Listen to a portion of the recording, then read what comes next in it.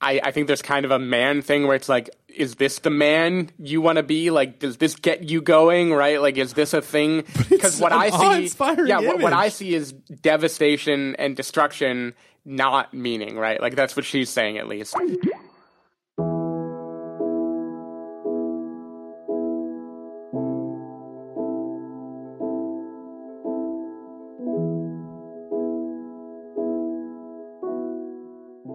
Hello, everybody, and welcome to the Spoiler Warning Podcast. This is a review of Wildlife. I'm Christopher Schnese. And I'm Stephen Miller. And if you're joining us for the first time, the Spoiler Warning Podcast is a weekly film review program. Each week in the show, we're going to dive in, debate, discuss, and argue over the latest film releases coming to a theater near you. This week, we're talking about another film that is in limited release, right? Yeah. That is the film Wildlife. As we've said at the top of every single episode until now, we're going to be doing a lot of traveling, so we're trying to front load a bunch of content that will come out in random orders. So hopefully you're enjoying like these Jake episodes. Gyllenhaal, we promise we'll be back at some point. We just have a few things to figure out. We'll be back after the first snowfalls. Yeah, in California. Yeah. But yeah, so we are doing this. We have been forgoing opening questions, kind of our opening banner, and just been diving into the episodes. But I think there is something I would like to talk, or a question I would like to pose to this group in this room, you and I. The descriptions for this film refer to Jake Gyllenhaal's character as a golf pro. Really? They do. And I thought it was just a weird thing that I read in one place, but I kind of jumped around to different places, and they all refer to him as a golf pro. Jake Gyllenhaal seems like either a caddy or like a grounds guy at the golf course. He's basically just like a guy who the boss is going to fire simply because he talks to the guests too much, which doesn't sound like a golf pro to me. It sounds a little bit like calling the guy who drives the Zamboni a hockey pro. Sure. Sounds a lot like that. The one thing is, I know he talked to the guy about, he made a wager with him, so I don't know if the wager involved him playing him in golf. But yeah, I don't feel like in the movie he seems like a golf pro at all, so I don't know where that's coming from. And even if he's a pro-level golfer, that's different than being a golf pro. Mm-hmm. And also, I don't think you could lose your job as a golf pro. You just cease to be good enough to make money. Yeah. Right? You're always, like, if you play in a tournament, you're a golf pro.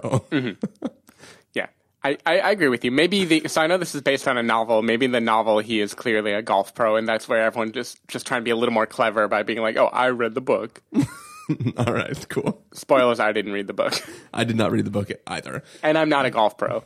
I'm definitely not a golf pro. I would love to drive a Zamboni, though. If there's a good way to do the Big Lebowski, obviously you're not a golfer gag right now and have it work as a podcast, I would do that. But instead, I will just talk about not doing the gag. You know, that it's just because you talk into a microphone doesn't make you a podcast host, Chris. I mean, it doesn't make me a podcast professional. Right, that's it true. It definitely makes me a podcast host. Yeah. I stand corrected. So anyways, I think we're ready to get into this review. Yep. We're going to take a listen to the trailer for Wildlife, and then we're going to come back and give you that review. You know what they call trees in a forest fire? Fuel. You know what they call the trees left up when the fire goes by? They call them the standing dead. Mom, is Dad okay? Of course he is. His pride got hurt. That happens sometimes.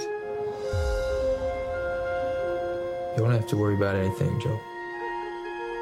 There comes a time when a man needs something more to hang his hat on. Got this hum inside my head. I need to do something about it. You understand?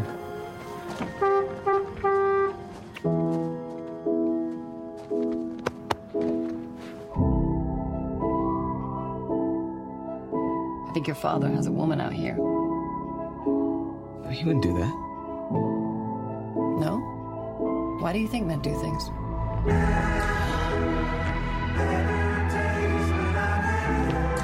They either go crazy or it's a woman.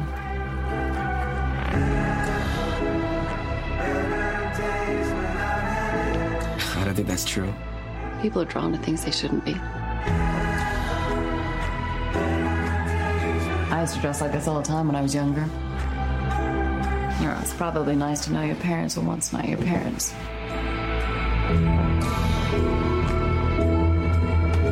Did your mother do something that you wouldn't like to have to tell me about? I feel like I need to wake up.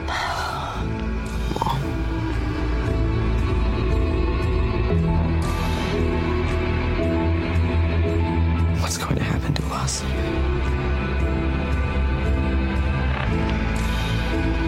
don't know.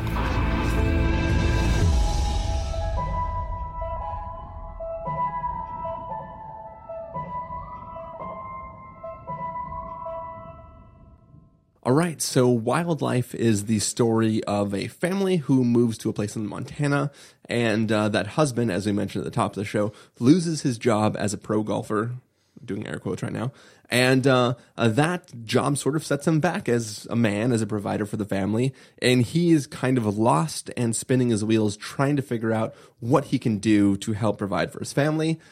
Somewhere during that decision-making process, he decides that where he is needed most is to go off and fight these wildfires that are raging in the region. Timely, considering like most of California is burning right now. Where we much like the last wildfire movie I watched, which was in the heat of last year's California wildfires. Only the Brave came out. Oh yeah. This happened to come out where I watched it. Particularly because I didn't want to be outside and my apartment, the insulation isn't so great. And so Joanne and I decided, like, let's be in a movie theater as much as possible this weekend. Yeah. And so, I was watching this movie with an air mask in my pocket that I would put on right after the movie to walk outside. Yeah. So he goes off to fight this fire, and it's sort of... he sort of abandons his family at home with the intention of going off to try to do this work and then eventually come home.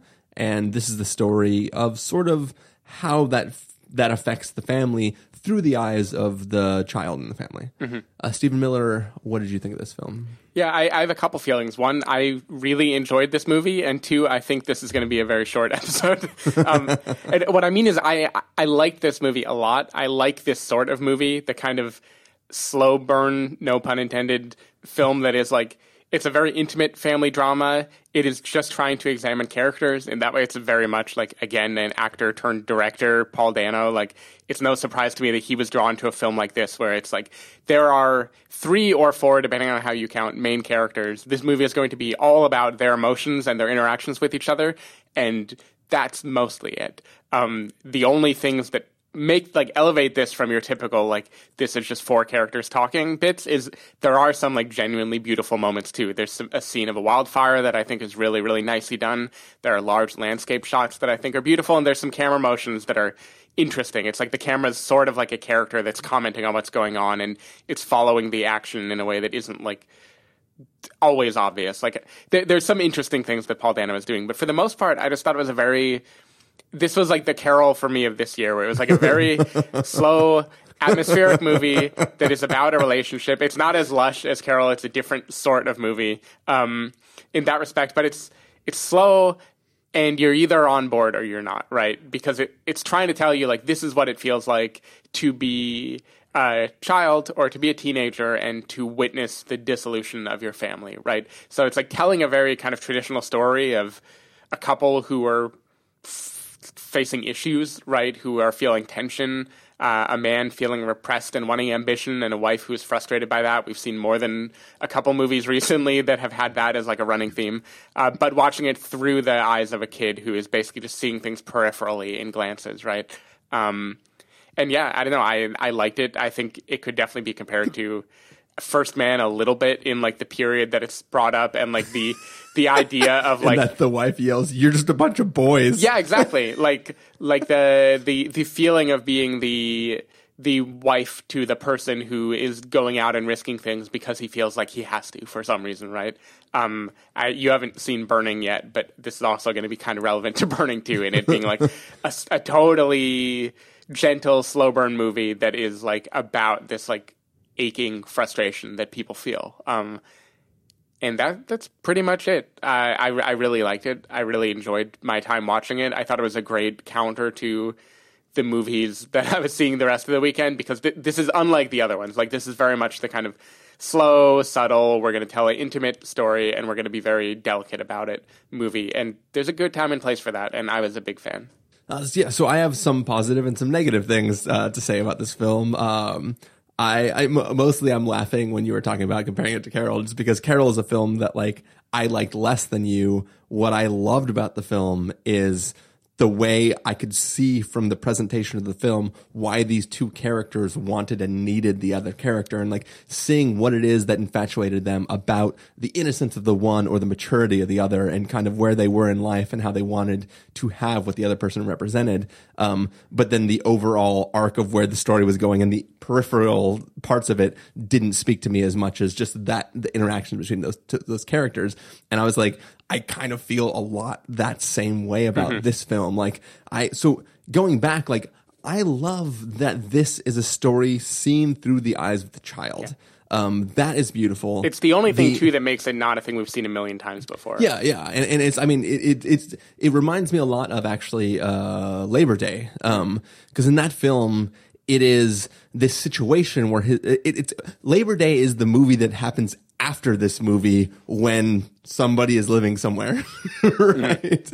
And I don't know if that was as subtle as I meant to make it, but I think that there is an interesting way of seeing.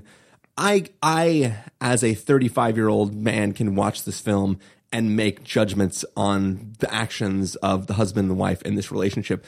A child doesn't have that lifelong experience, doesn't carry in their past relationships, doesn't have an idea of the way a marriage should look, work, and the way two people should behave with each other. So they are just learning what it means to be a man, to be a woman, to be a provider, to be a person who just holds out for another person. They don't have that knowledge and those beliefs and that like worldview yet. And we're watching this innocent child who is thrust into a situation where when dad gets fired, the boy's just like, oh, well, he'll get another job, right? Because dads go to work. Like, he doesn't have an understanding of what it means. And like, when he sees his dad laying on the couch because he's tired of looking for a job that he can't get, he's sort of like, oh, well, Dad, why aren't you going out and get a job? And like, if the dad gives him an answer, he's kind of like, oh, I guess that's just the answer, right? Yeah. He has no reason or rationale for questioning it, but he sees things that you see in his eyes that those hurt him in a way, or confuse him in a way, or make him question the validity of a statement that's made. And his innocent view of the world is being challenged by the inappropriate behaviors of both parents, right? And it's that aspect of the story is beautiful. And this sort of metaphor, you can argue, of this like a raging fire ready to consume everything that's just slowly moving towards you, and this relationship that is in a struggle, that is being like, all of that is it's on a collision course that you can't avoid. Yeah, like all of that is beautiful. It's just a thing that is raging towards you and will eventually get to you. There's a scene of that metaphor that I liked a lot toward the end of the movie, where there's a moment where the lead character, he's running out of anger and frustration. He's running just to like clear his head, like to figure out what to do.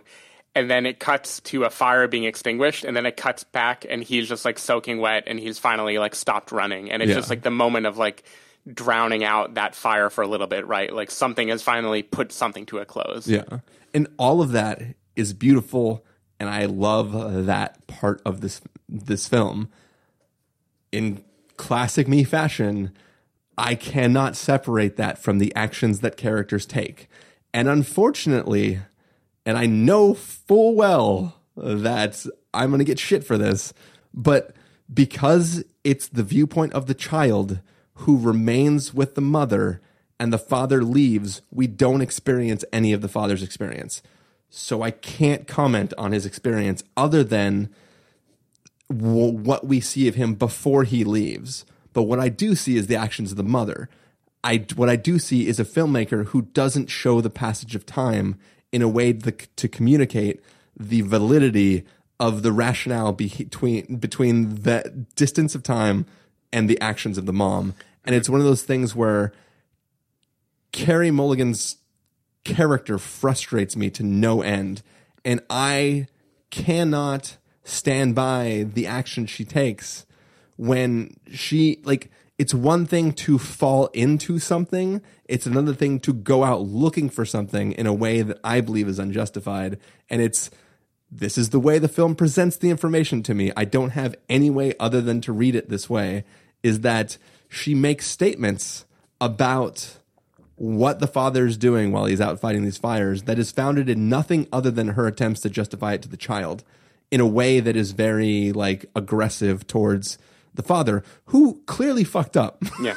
Right? But this is a film about a guy who is distraught and has lost all sense of who he is, and the only thing he can do is go off and fight this fire the way he might resort to drinking too much or doing drugs. Like, he is clearly wrong also, but she is wrong in a way that is way more present and in front of us all the time. It's way more present, way more in front of us, way more unjustified from the standpoint of what she's getting out of it. She is not getting the thing that would justify her needing to support herself. She is just being self-destructive.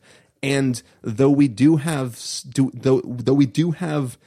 breadcrumbs of her feeling unhappy before he goes off to fight the fire, the happiness she is supposedly getting from the things she chooses to do not bear out in any sense of the means, don't appear to have a trajectory.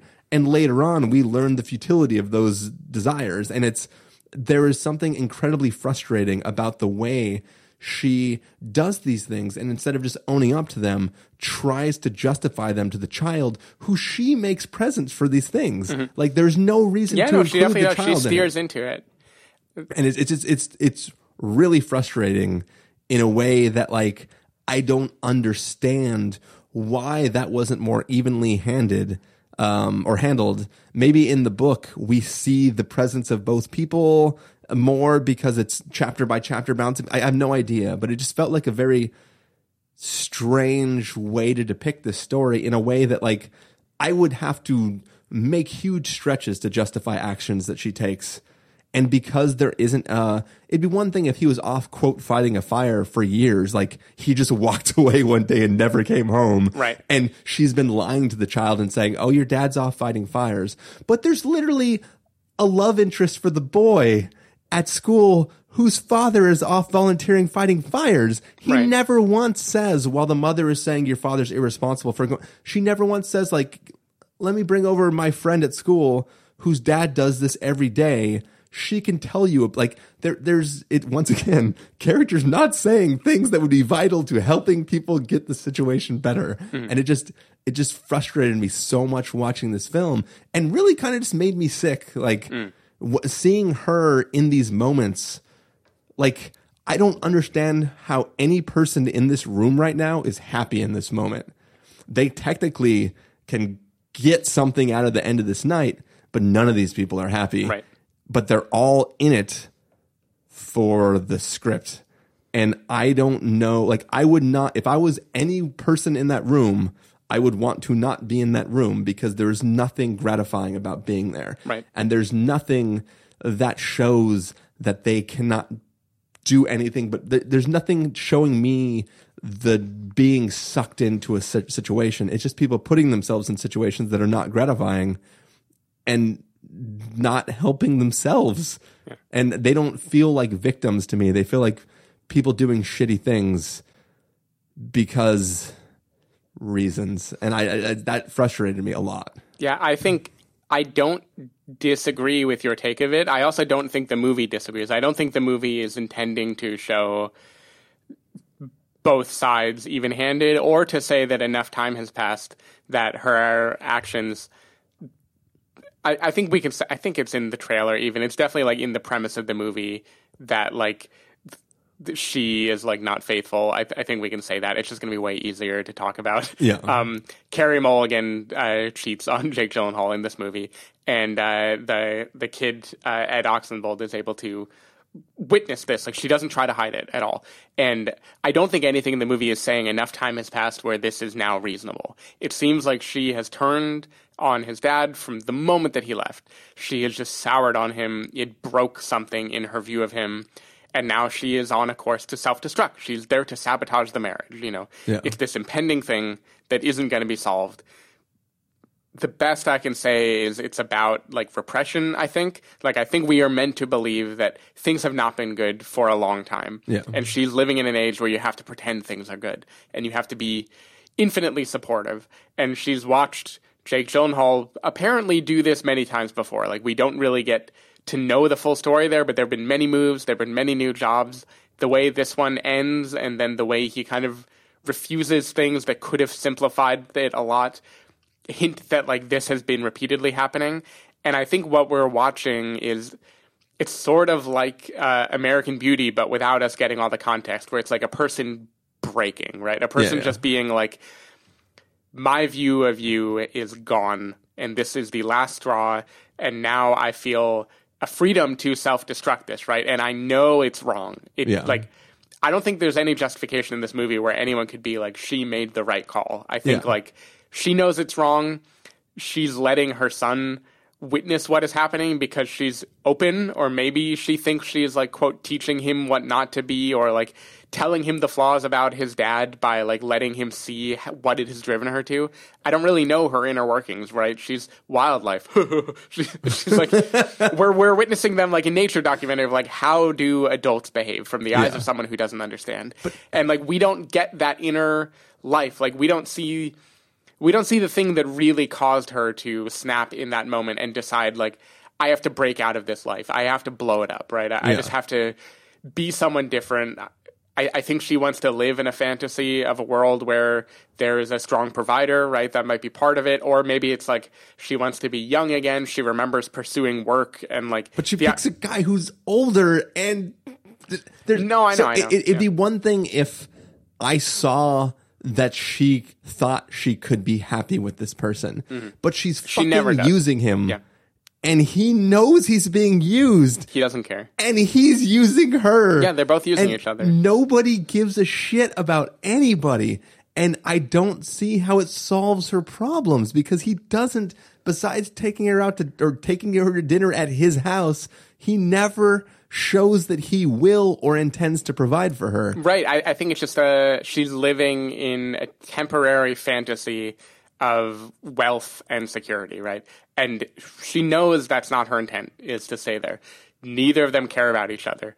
There's a moment in this film where, if it wasn't already abundantly clear, he has done this before, right? Like, neither of them care in that moment. And like, the best thing I can say is like, as a person who, golf clap for me, has never cheated, I've definitely like read, there have been like books about this by people who are like habitual cheaters or people who have done it before, where so often it isn't this like grandly romantic, I thought I found a savior and I just fell in love and I had to do it. It becomes this like, I'm going to blow this up because I don't know. I feel restless. I feel trapped. I just have to blow it up. And this is my action that will guarantee the end of the relationship. You know? Yeah. But that's if she really believes he's not coming back or he's going to die I don't think fighting she really believes that. I think she's trying to convince herself of that because she's trying to justify the sabotage that she's going to do. Yeah. And there's a desperation to the way that she talks to her son when she's like driving him up to the forest fires and talking about his father, and is just like kind of soured immediately,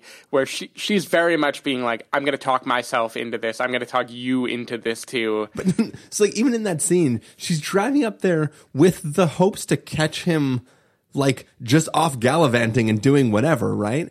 And when she gets there, it's fucking devastation everywhere. People are coughing. People are on stretchers. Like, the firemen are just like rags of water wiping off their face, like just trying to survive. And she's like, I mean, he's probably got a girl up here. See, like, I don't think so. I don't think she drove up there honestly because she wanted to catch him cheating. I think she wanted the kid to see, like, look at how fragile your dad is, that this is what he thinks he has to do to be a man again. Like, do you want to be here? Does this seem meaningful to you? Does this seem profound, right? Like having a fire and just deciding you're gonna be the one to show up there. Like, she resents that, I think. But she resents that, like, rather than provide for his family, quote, rather than be there, he decided he had to like search for his own path by like going out and doing something that she views as stupid. But even like, so in this, you referenced how awe-inspiring that shot of the burning forest is, right? She tells him to experience that. That moment justifies the dad's decision in that, like, this is a fucking powerful, raging thing, and my dad is fighting that to protect these people. Like, that could have the very adverse effect of what she wants, right? I just don't think that's how she's thinking about it. It's not how she's thinking about it, because she's I think I think she hates her husband already. I think she resents him, and her bringing him here is like, I think there's kind of a man thing where it's like, is this the man you want to be? Like, does this get you going, right? Like, is this a thing? Because what I see is devastation and destruction, not meaning, right? Like, that's what she's saying, at least. I think that's at least her goal is which again, like, that's a kind of subversive thing, right? Because you want to be like anyone who would put themselves in harm's way, instantly a hero, no matter what, instantly whatever. And her view is not that, right? Her view is that, like, his goal was to stay and provide, and he thinks by running away he can make himself into a hero when what he really is like a small man who couldn't do the bare minimum instead. So I think there's something there where she just snaps, and the rest of this movie is just watching her snap through the eyes of her son, not being justified, knowing she's not justified, knowing that there's like no good excuse for it, and her lies are like barely even there, right? Like, she's not trying. She's not even trying to hide anything, even though she's like lying just enough to maybe feel temporarily good about it. Like, she wants to get caught, and I don't know why, except for she's just self-destructing the relationship. And what is interesting is just watching the kid take that in and decide how he feels about it. And I think Ed Oxenbould, the lead here, is really good as like this kid who, he's a very Paul Dano-ish figure to me, right? I feel like Paul Dano could have played him when he was younger as like this kind of like, as a kid who doesn't talk, sitting in a minivan. Yeah, he's like, not a minivan. He's like wide-eyed and observing the world, and he's like a little uncomfortable with it, but he's also trying to be a part of it. And I think this movie does a good job of it. And that central relationship is perplexing, and I think that strangeness is like a thing that drives the movie. I don't think the movie is trying to say, look, this woman got liberated, feel good for her. I don't think that's the view of the movie at all. I hope that's not the view of the movie. But yeah, like, even like there's a scene where the boy is like, maybe I should get a job too to help out. And like, the dad's like, he's a fucking kid, he shouldn't have to work. And the mom's like, yeah, maybe he should work. She's not celebrating his desire to be a good man and provide for the family. She's just using him as a way to insult the husband. And it's like, it'd be one thing if she was the perfect mother to the kid and was just relationship deficient, right? Like, that would be a different story. But like, she's sacrificing her motherliness to this child who has done nothing wrong in a way. It's like we talked about in the Florida Project. The mother is not, by our sense of the means, a good mother, but to the child, she's perfect. She's everything she needs. She's trying to do her best. And her best happens to be things that we don't approve of, but she's doing that all in attempts to provide for the kid. And in this film, when she dips into those territories of, my husband has left, I need to take care of me now, she does it at the sacrifice of her son. She, like, there's a scene where he has to go buy food for himself, and it's like, sad. It's fucking terrible. No, she abandons him, definitely. And then, I do think the one scene that you're talking about where she suggests the son gets a job, I do think she's rubbing it in her husband's face, but I still see that as the legacy of the little bit we know about her before this moment, is that her dad is kind of like, these are the roles, these are what you do, end of story, right? Like, the kid doesn't want to play football, the dad's not going to hear it, right? Dad doesn't care. Kid is interested in something else, dad doesn't care. And she is kind of more like, no, experience things, like, do what you want to do, don't be pigeonholed. And I think she's projecting there, right? Because she wants to experience things, like, she wants to work. She had been a substitute teacher, and her husband is insulted that she wants to work, and finally she has, like, an excuse to get a job, and she feels fulfilled. And that fulfillment leads to a midlife crisis, right? Of like, I don't want to be in this version of my life anymore. I want to be this other version of me. I want to be the person who has a job. I want to go back to teaching. I want to like have a life again. And I'm not going to have it with this sad man. And I think that's kind of the arc that she traces. And I agree, the moment after that, when he leaves for the fire, she snaps into self-destruction mode. And that's why, when characters do talk to the kid, they are not saying, this is my justification, love me, right? They're saying, like, I fucked up. And, like, I have nothing else to say for myself, And that's kind of how they feel about themselves, I think, is, like, they are just self-destructing this family and this relationship, and you're going to have to pick up the pieces, kid, because, like, we're not going to pick it up for you. Yeah, you're not.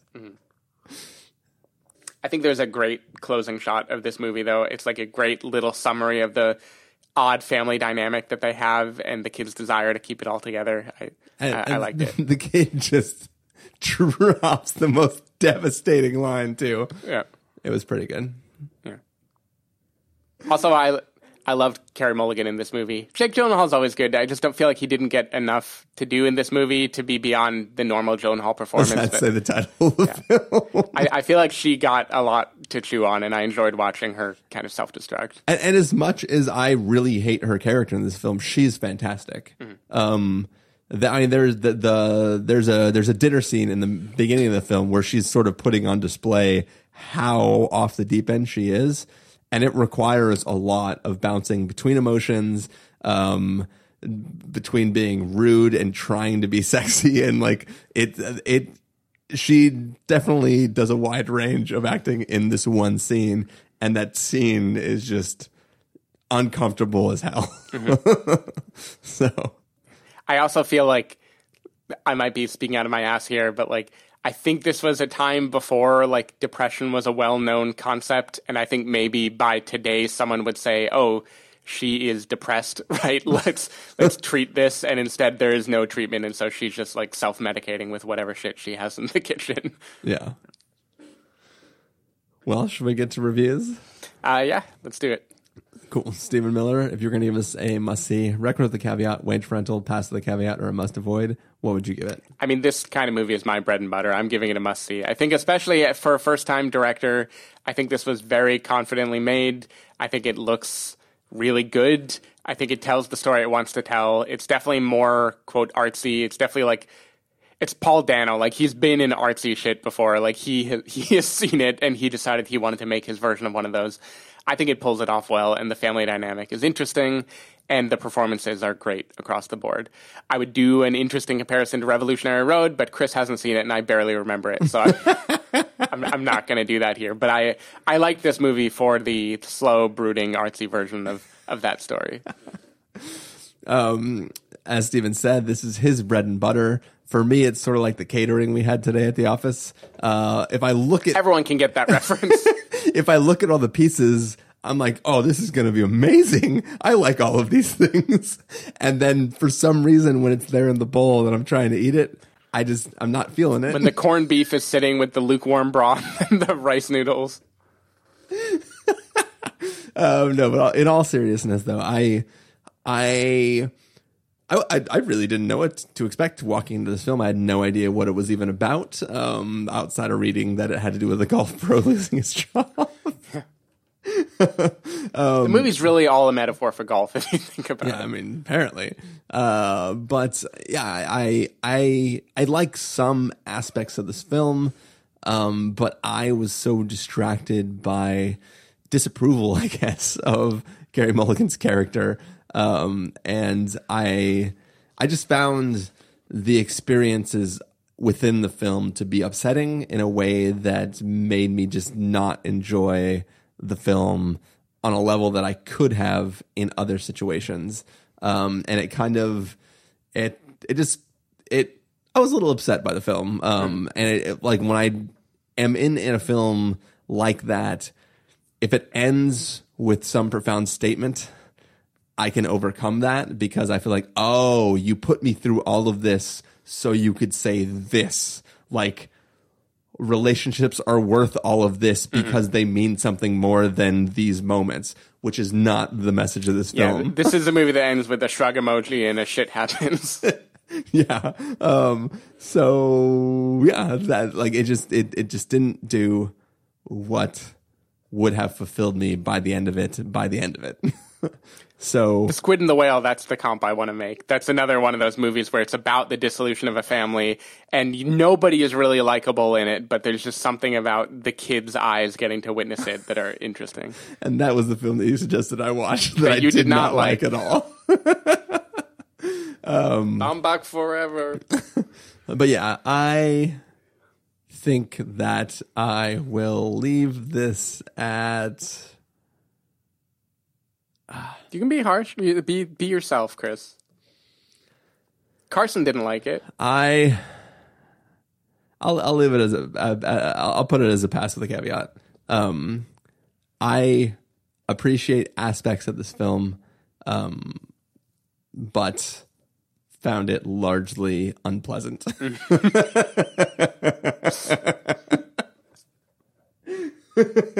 Cool. And with that, that'll bring us to the end of this review of, I almost called it Wildfire, but Wildlife is the name of the film. Stephen Miller, if people want to find you throughout the week, where can you do that?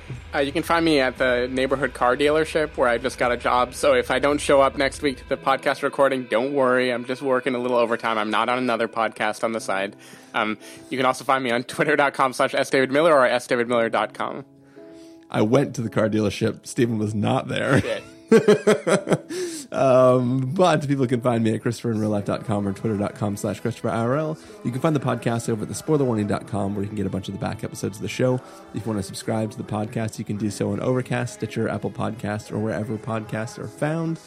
If you want to know when the episodes go live, you can follow us at Twitter.com/SpoilerWarning or like us at Facebook.com/TheSpoilerWarning. If you want to get a hold of us directly, you can send an email to fans@thespoilerwarning.com or you can use the contact form on our site.